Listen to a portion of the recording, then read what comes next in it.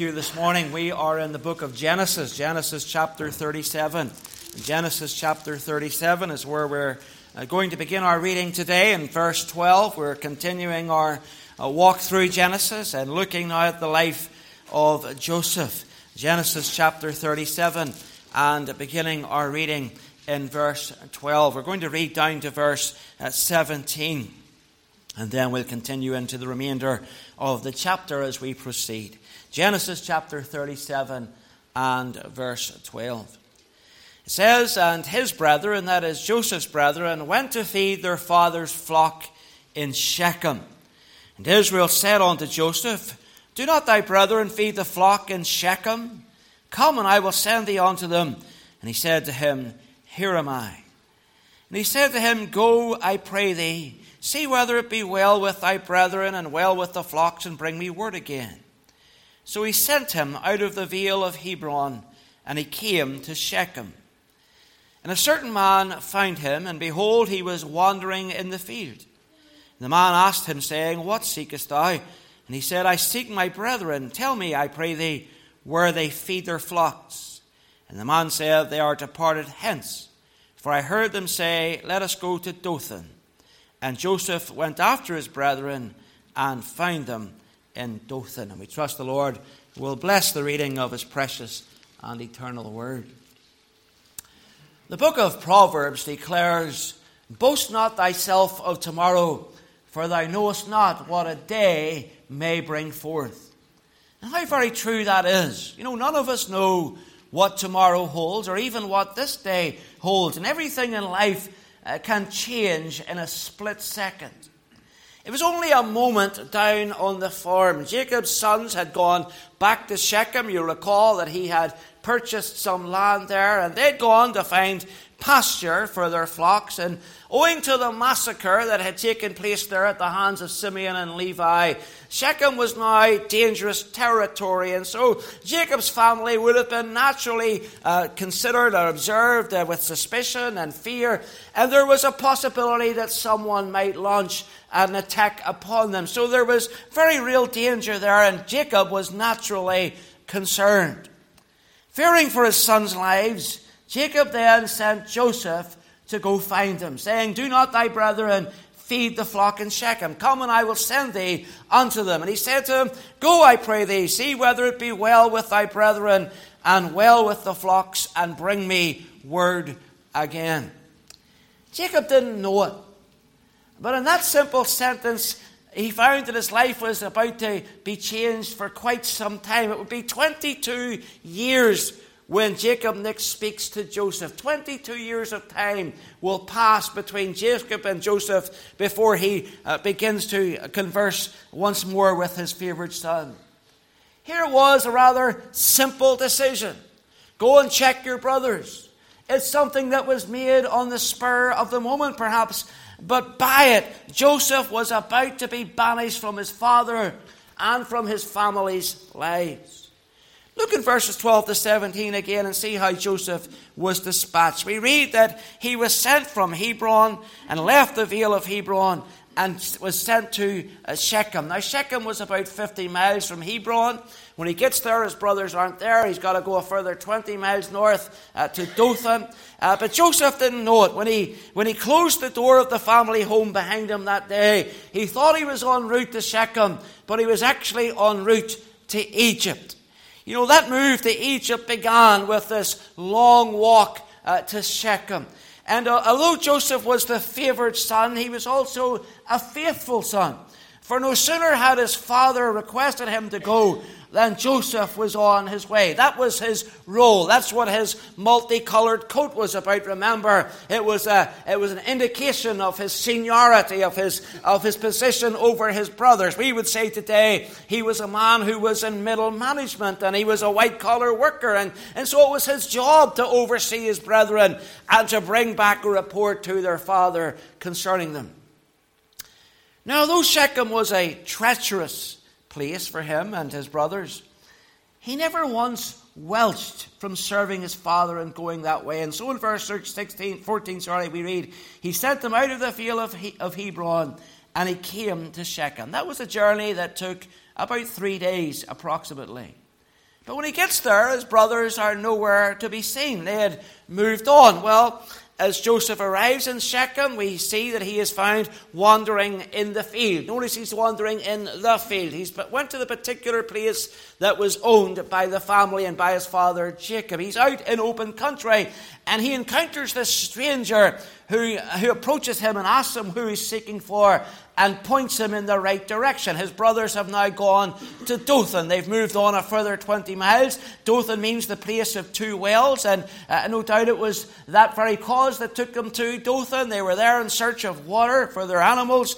But when the Bible speaks of wells, you mustn't think of a well as a Western type well. You know, the little round barrel type thing out in the middle of a garden or a field, and it has a little roof and a spindle and a bucket on it, and you lower the bucket down into the water. That's not what the Bible is talking about when the Bible talks about wells. It's talking about these rather deep underground cisterns, and they're potted all around the land of Israel. If you ever visit Israel, you might have seen one.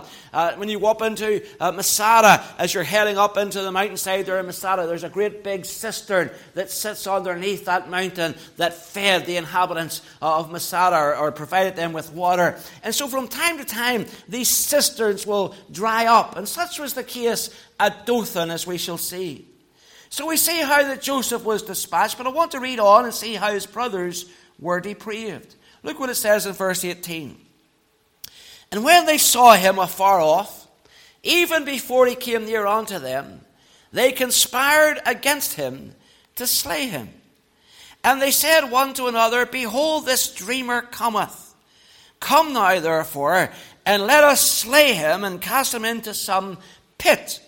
And we will say, Some evil beast hath devoured him, and we shall see what will become of his dreams. And Reuben heard it, and he delivered him out of their hands, and said, Let us not kill him. And Reuben said unto them, Shed no blood, but cast him into this pit, that is in the wilderness, and lay no hand upon him, that he might rid him out of their hands, to deliver him to his father again. And it came to pass, when Joseph was come unto his brethren, that they stripped Joseph out of his coat of many colours that was on him, and they took him and cast him into a pit, and the pit was empty, and there was no water in it.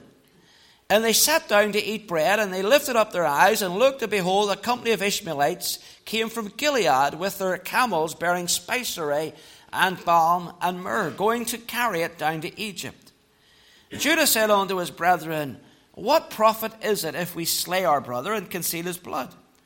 Come, let us sell him to the Ishmaelites, and let not our hand be upon him, for he is our brother and our flesh. And his brethren were content. Then there passed by Midianites, merchantmen, and they drew and lifted up Joseph out of the pit, and sold Joseph to the Ishmaelites for 20 pieces of silver, and they brought Joseph into Egypt. Now, growing up on Laban's farm, as these men had done, they had sat under their father's headship for many a year. They'd seen him blowing hot and cold with the Lord, up one minute, down the next minute, on fire for the Lord one minute, backsliding the next minute. And 10 years of that up and down routine had really produced a rather worldly and carnal group of men. And we see that in our reading here. You know, we've already seen in this chapter how they hated Joseph, how they couldn't speak peaceably unto Joseph, and how their hatred intensified when he was given the coat of authority, and also later when he revealed his dreams unto them. The very thought that he, of all people, should someday rule over them was simply insufferable to them. They couldn't bear the thought of it. And by the time we get to verse 18, we find that not only can they not speak peaceably unto him, but they can't even stand the very sight of him. From the moment he appears on the horizon, they begin to discuss how they might get rid of him. You might think to yourself, that's a rather cold way of dealing with somebody. But friends, these things happen. Years ago, I used to work in a drawing office, and my desk sat overlooking the shop floor. And so our drawings would go down into the shop floor where the things would be made. And there was one fellow on the shop floor who was a real pain. There's always one who's a real pain on the shop floor. And this fellow always found fault with our drawings. Always found fault, no matter what. And you would see him coming. I'd see him coming down the shop floor, and he'd be heading for the stairs that led up to the drawing office. And I'd say to the boys, here he comes. And they'd say, oh no, not him again. And he would open the door, he'd come to the door, and he'd open the door, and he'd be holding up the drawer, and he'd be going, who drew this? Who drew this? Now, it said on it who drew it. He should have known. Your name was written on it. But he'd always make a song and a dance about it. Who drew this? He would say. And then somebody would say, I drew that. And he'd go to the desk and he'd say, how am I supposed to make this? How am I supposed to get in there? And he would complain and moan and groan and whine. And the boys hated him, absolutely hated him. And then one of the men resigned, and a position in the drawing office became available. And believe it or not, the management opened it up to the shop floor. If anybody wanted a promotion and wanted to be a draftsman, he could come up onto the up onto the drawing office, and he could learn on the job. Well, guess who got the job? The boy who was always complaining. He was not a popular figure in that office, let me tell you. So much so that we were working, this was back in the 1980s, the troubles were ongoing. And at that point, the IRA were targeting men and companies who were involved building RUC stations or building army barracks or anything related to the security forces. They were targeting companies that were involved in this and shooting people on sites and so on. And so, our company did that. We did a lot of RUC stations. We did prisons. We did army barracks and so on. And so the way it worked was this. Our boss would come out and he'd say, such and such a place. He'd say, McGalbury Prison. Who wants to do this job? Who wants to take this job? They give you the choice whether you wanted to be involved or not, because you'd have to go out on site, and there was the possibility you might be attacked. And so they give you the option not to do it or to do it. And so you'd say, who would do this job? And the guys would kind of hem and haw about it for a little bit, and then somebody would eventually take it. But eventually, we realized that there was a boy in the office that nobody liked. And so we said, he'll do it. And he became nicknamed the Target. Because we figured if the IRA was going to shoot any of us, he should be the one that should be shot, because he'd annoyed us for so many years. Now, that wasn't very kind. But Joseph was the target. Everything that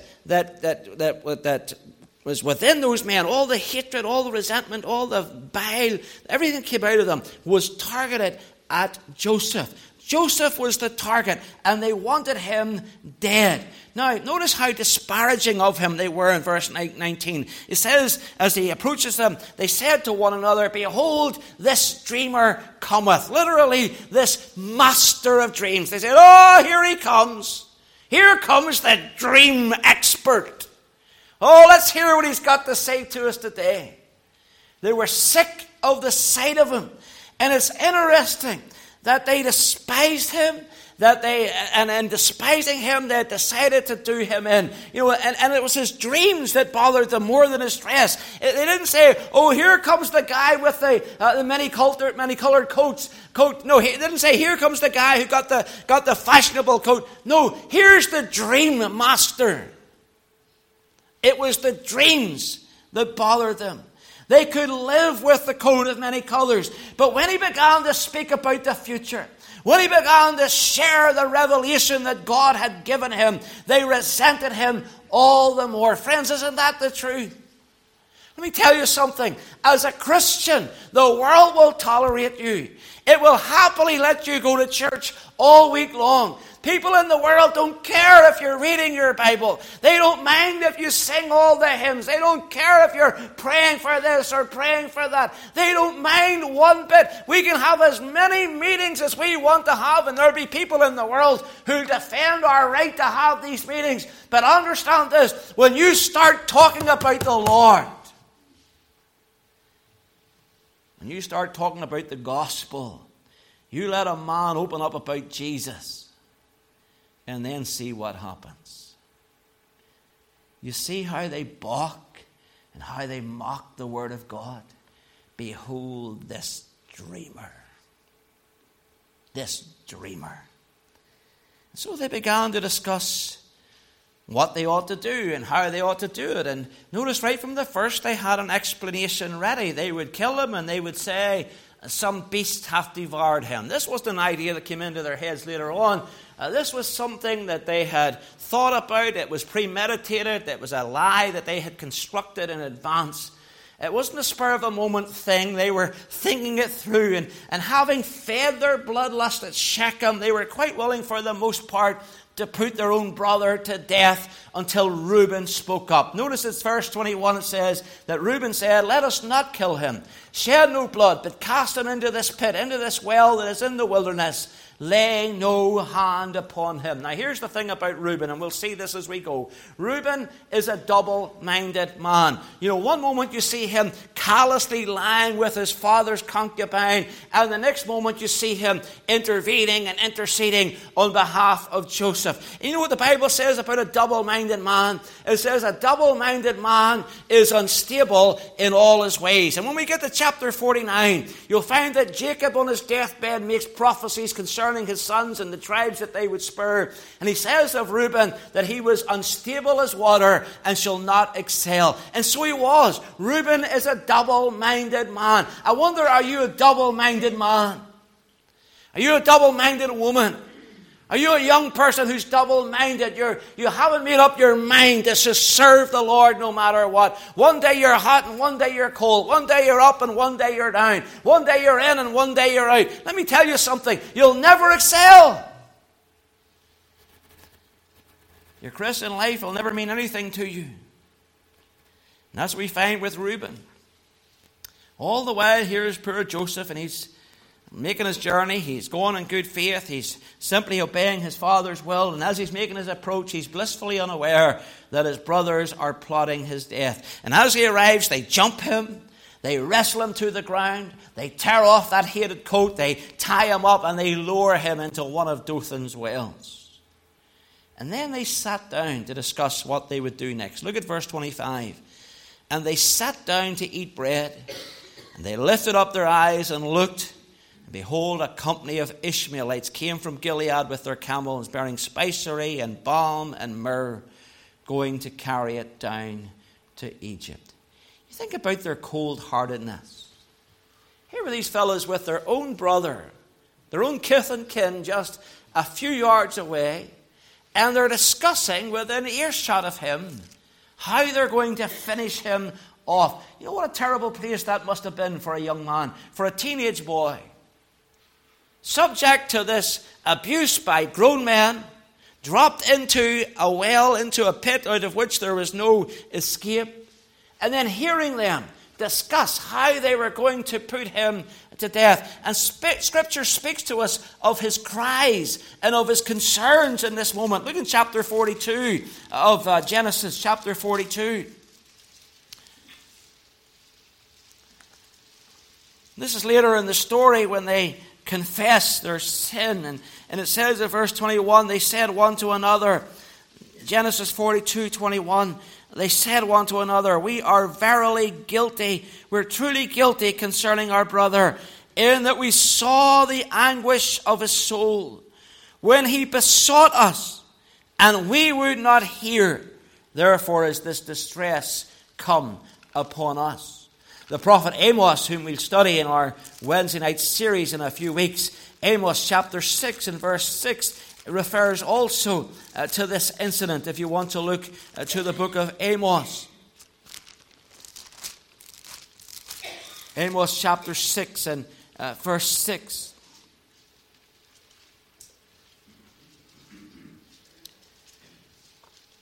He makes an analogy. And he says they that drink wine in bowls and anoint themselves with the chief ointments. Here are people who are enjoying luxury and pleasure. They drink wine in bowls and anoint themselves with the chief ointments, but they're not grieved for the affliction of Joseph. That's where Jacob's sons were.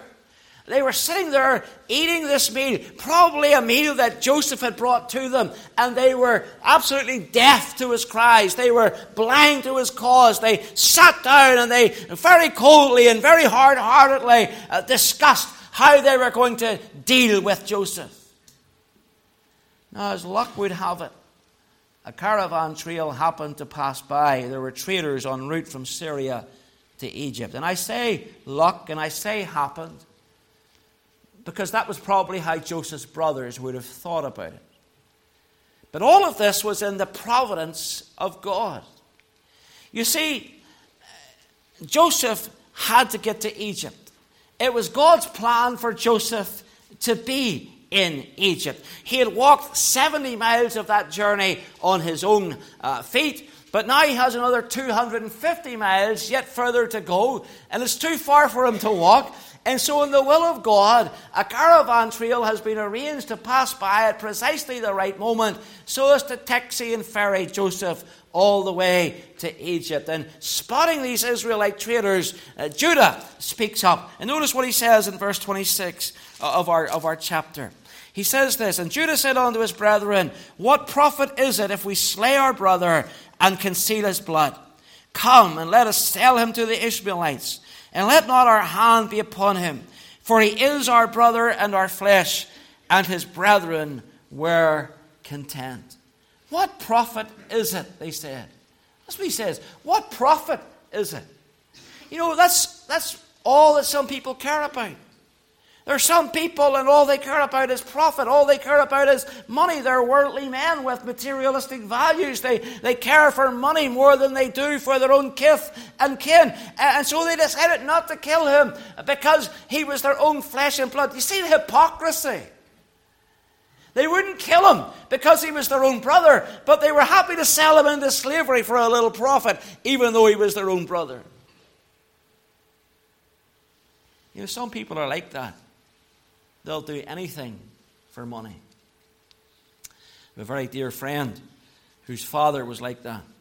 And my friend's father owned a garden market business. And he was a very, very tough businessman. And in that respect, his son got saved. He resented his son getting saved. He was very angry with his son for getting saved. He just hated the fact that he was attending church and speaking to him about the Lord. And anyway, the man died in due time. He was on his deathbed, and my friend went to witness to him and sat with his father and began to share with his father how he needed to be saved. And his father cursed him to the face. And he cut him out of his will for witnessing to him.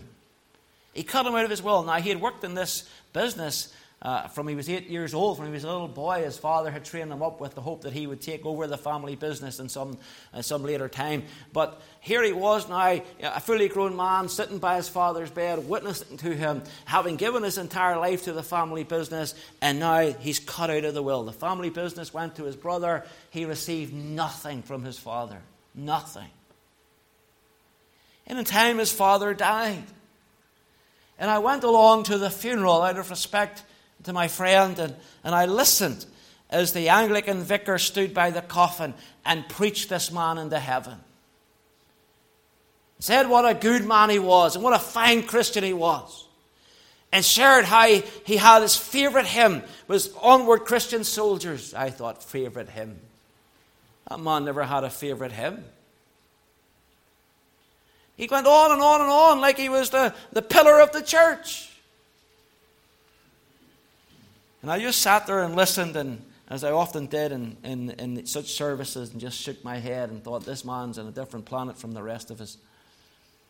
And then his best friend was asked up to say a few words to bring a eulogy. And here's what he said. He said, I am so-and-so's best friend. He says, and I want you to know I've known him a long time. He says, the only thing that man ever cared about was money. That was his best friend. He said, in fact, he fell out with me over money. He says money was the thing that drove him. And I thought, how sad that the vicar was such a liar and his best friend told the truth. You see, that's where some people are. But what did the Lord Jesus say? What shall it profit a man if he gain the whole world and lose his own soul? You see, Judah was entirely along the wrong line when he said, what does it profit us? All he was thinking about was money. He wasn't thinking about Joseph. He was just thinking, well, let's not waste the opportunity here. We've got a product we can sell. We can sell it to these Ishmaelites. We can make a few bob here. We don't have to shed his blood. Let's do something more positive with it than that. And so they negotiated with the Ishmaelites and watched as, according to the Psalm 105, Joseph was taken off to Egypt in fetters and irons, whilst they split the paltry sum of 20 pieces of silver between them, the price of a disabled slave.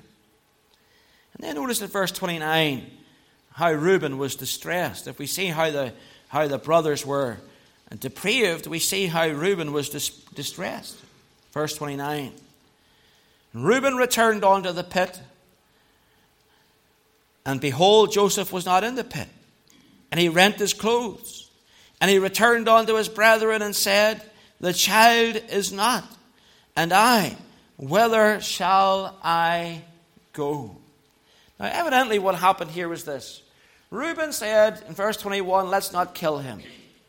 And yet the conversation continued along that line, but Reuben left the scene. Remember, he's unstable as water. He's a double-minded man. Instead of staying there as the elder brother and trying to oversee the thing and give some direction to it and hopefully bringing Joseph back, he leaves it. He doesn't want to be part of it. He goes away from this discussion. He lets them say whatever they will. And the hope is as he comes back later on that they might maybe have moved on and simply left Joseph in the pit, and he could lift him out of the pit and he could return him to his father. But that's not how it worked. That's not how his plan played out.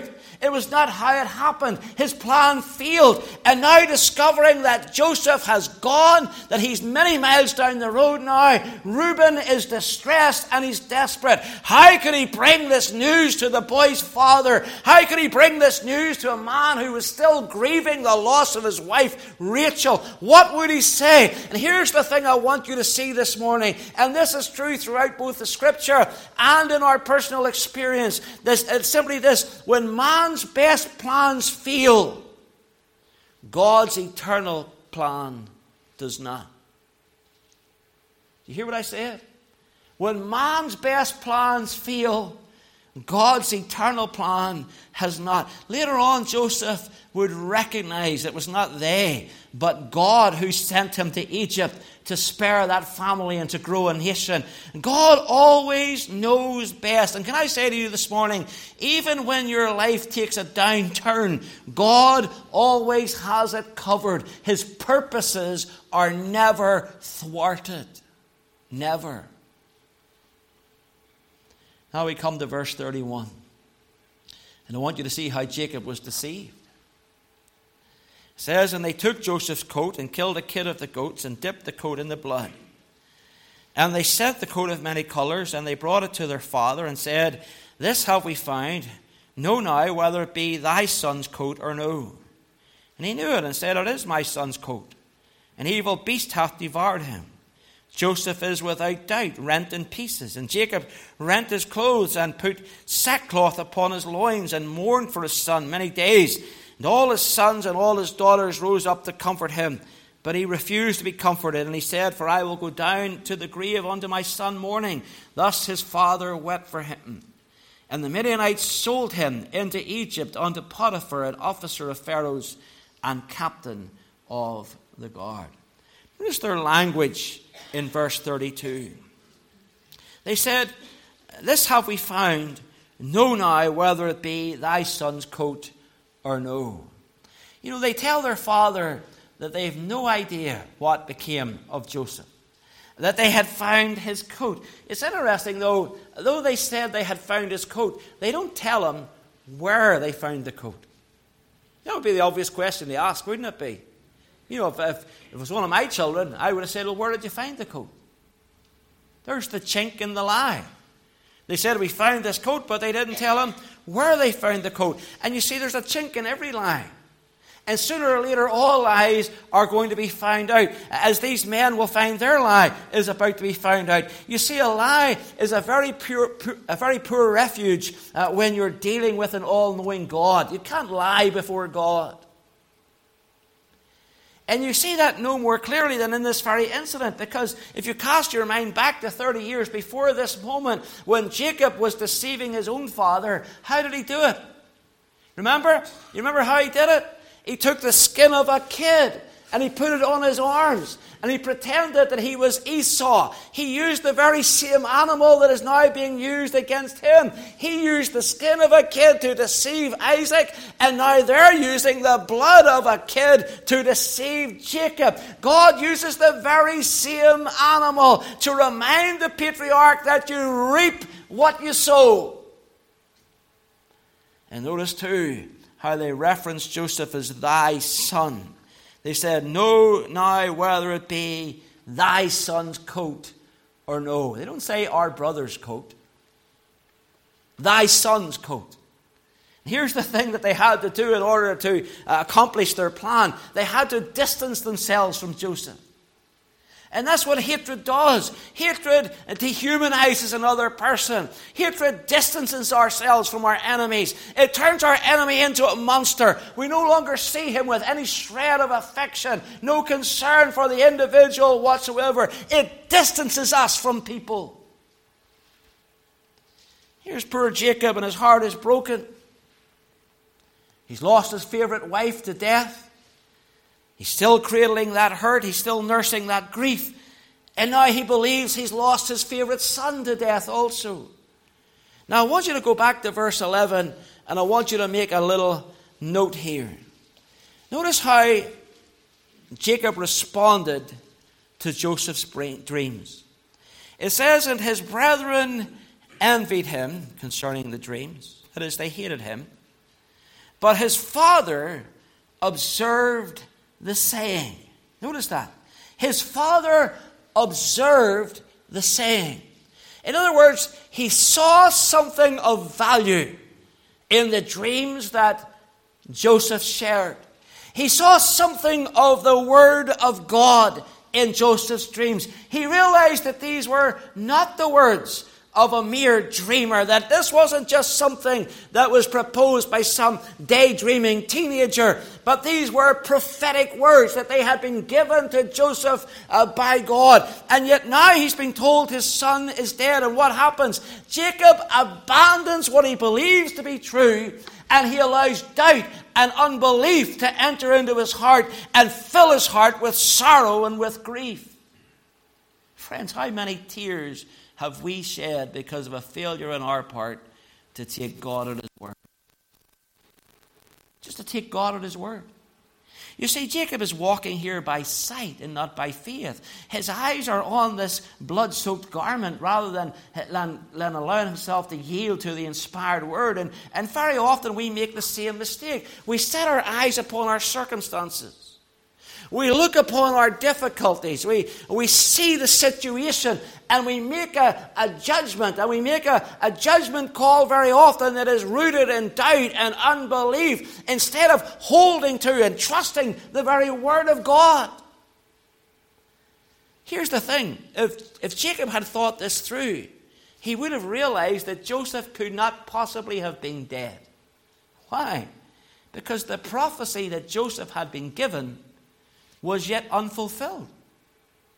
Neither Jacob nor his sons had at any point to this precise moment in time bowed before Joseph. It simply hadn't happened. And so as the chapter closes out, we find that far from being dead, Joseph has been sold on unto Potiphar, an officer of Pharaoh's and captain of his guard. Look with me in Proverbs chapter 3 for a moment. Proverbs chapter 3. Because as we think about Jacob's response,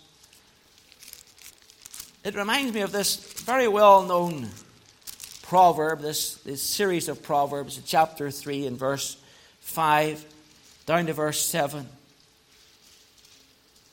It says, trust in the Lord with all thine heart. You know this verse, you know it well. Trust in the Lord with all thine heart, and lean not unto thine own understanding.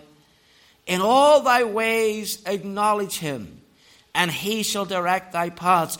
Be not wise in thine own eyes. Fear the Lord and depart from evil. Verse 8, it shall be health to thy navel and marrow to thy bones. You see, there's where Jacob's failure was. When they came along with this blood-soaked coat and said, is this your son's coat? He should have said, well, yes, it is my son's coat. And when they said, well, he must have been dead, some animal must have torn him in pieces, he should have said, well, that's not possible. Because I'm trusting in the Lord with all mine heart.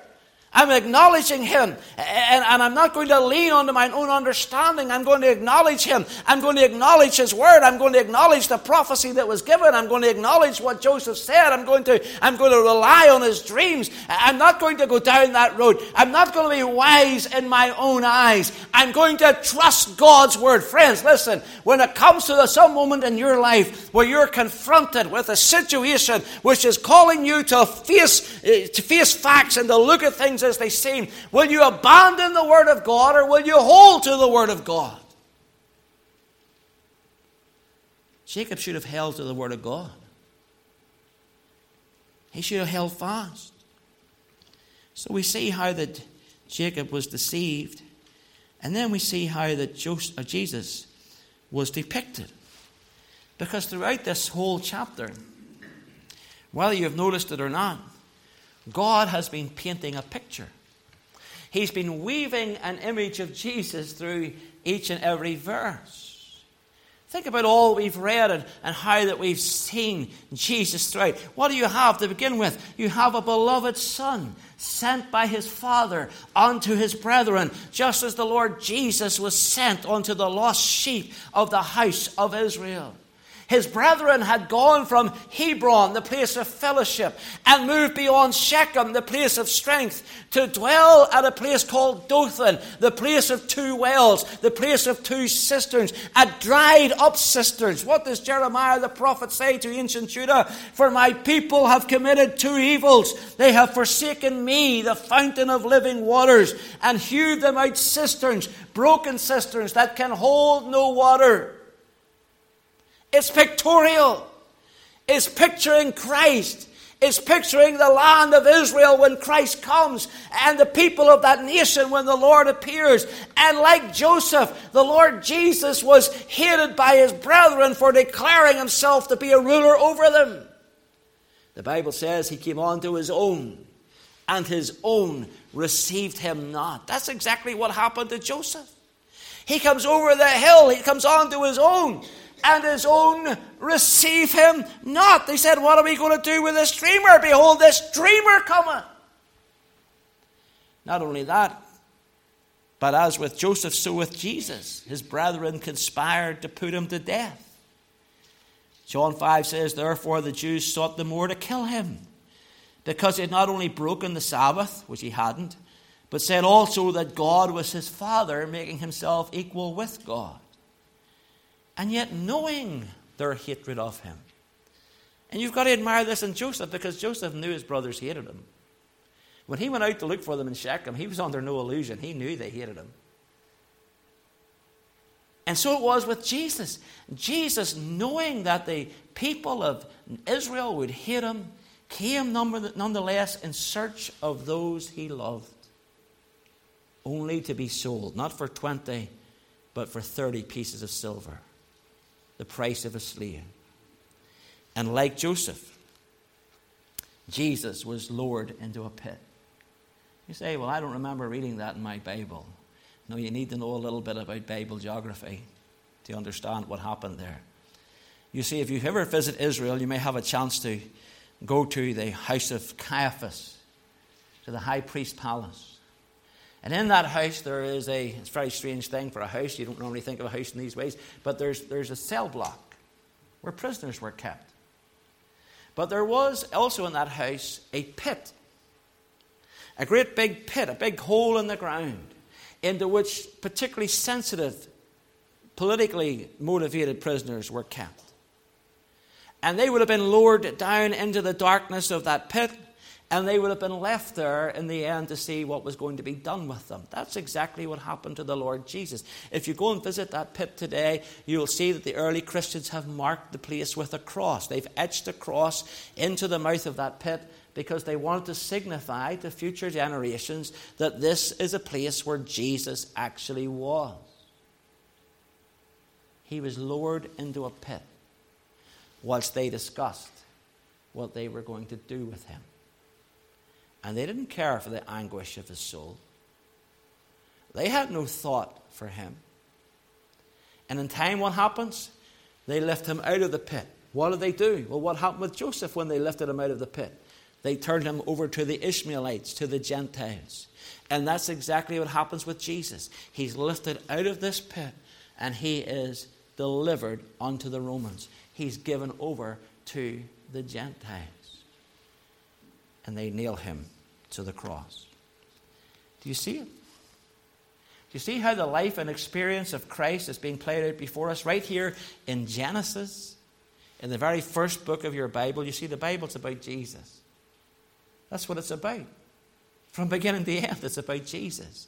And here we are, we haven't even turned to the book of Exodus, and already the Lord is laying before us the Lord Jesus Christ. Now in Acts chapter 7, I want you to turn there for a moment. Acts chapter 7. There's one more cross-reference to all of this. And it comes from the sermon that Stephen preached just before he was martyred. A wonderful sermon, a powerful sermon. A sermon in which he didn't hold back one iota. He laid it all out. But in the midst of this sermon, he makes a reference to Joseph. And he says a little thing concerning him. It says in verse 9, and the patriarchs, moved with envy, notice what they did, sold Joseph into Egypt. Here's the line I want you to see. But God was with him. Now that's the phrase that's so important. God was with him. You know, there are many years of trials and hardships ahead for Joseph. This is only the beginning of a very rough journey. But God was with him. He's going to go into Potiphar's house, but God was with him. He's going to be falsely accused by Potiphar's wife, but God was with him. He's going to be in prison for up to 10 years for a crime he did not commit, but God was with him. He's going to be then promoted into Pharaoh's court, and God is with him. And then his brothers are going to appear before him, and they're going to confess their sins before him, and there's going to be a great reunion, and God was with him. You know, there are many times we think to ourselves, God is not with me. God is with you. God was with him. And friends, I want to say to you today, no matter how difficult your life may be right now, no matter how hard it may be, no matter what troubles have landed on your door, no matter what you may be hearing whispered in your ear by this one or that, there is no well so deep that God cannot reach it. And there is no pit so great that God cannot pull you out of it. You know, many years later, King David would write of his own experience with the Lord, saying this, He brought me up also out of an horrible pit, out of the merry clay, and set my feet upon a rock, and established my goings. You know, a number of years ago I was preaching in Armagh Baptist Church. I always remember this. You know, the Bible says, out of the mouths of babes and sucklings thou hast ordained strength. And I was talking to one of the Sunday school teachers there one day, and she was saying how that she just had her Sunday school class, and that she had been teaching the children how the Lord would help them out of their troubles.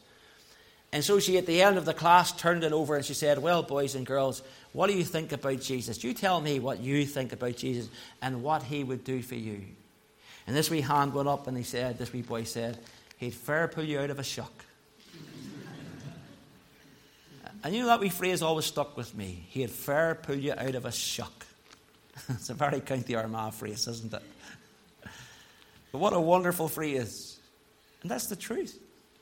You see, out of the mouths of babes and sucklings, the Lord has ordained strength. Now, I heard that little phrase probably 35 years ago or so, but it stuck with me. He'd fair pull you out of a shuck.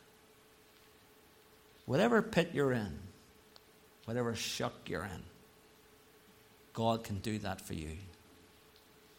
And I want you to go home today with hope in your heart. And whatever trouble you're in, just say to yourself, listen, bad as it seems, God is with me. He'll pull me out of the pit. No matter what anguish of soul you're experiencing, no matter what distress or trouble, no matter what fear, Christ can pull you out and set you up. The Lord is there for you today. Trust Him. Believe His word.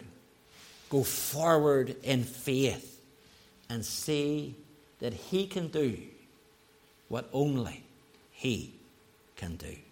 May God bless these thoughts to your hearts this morning.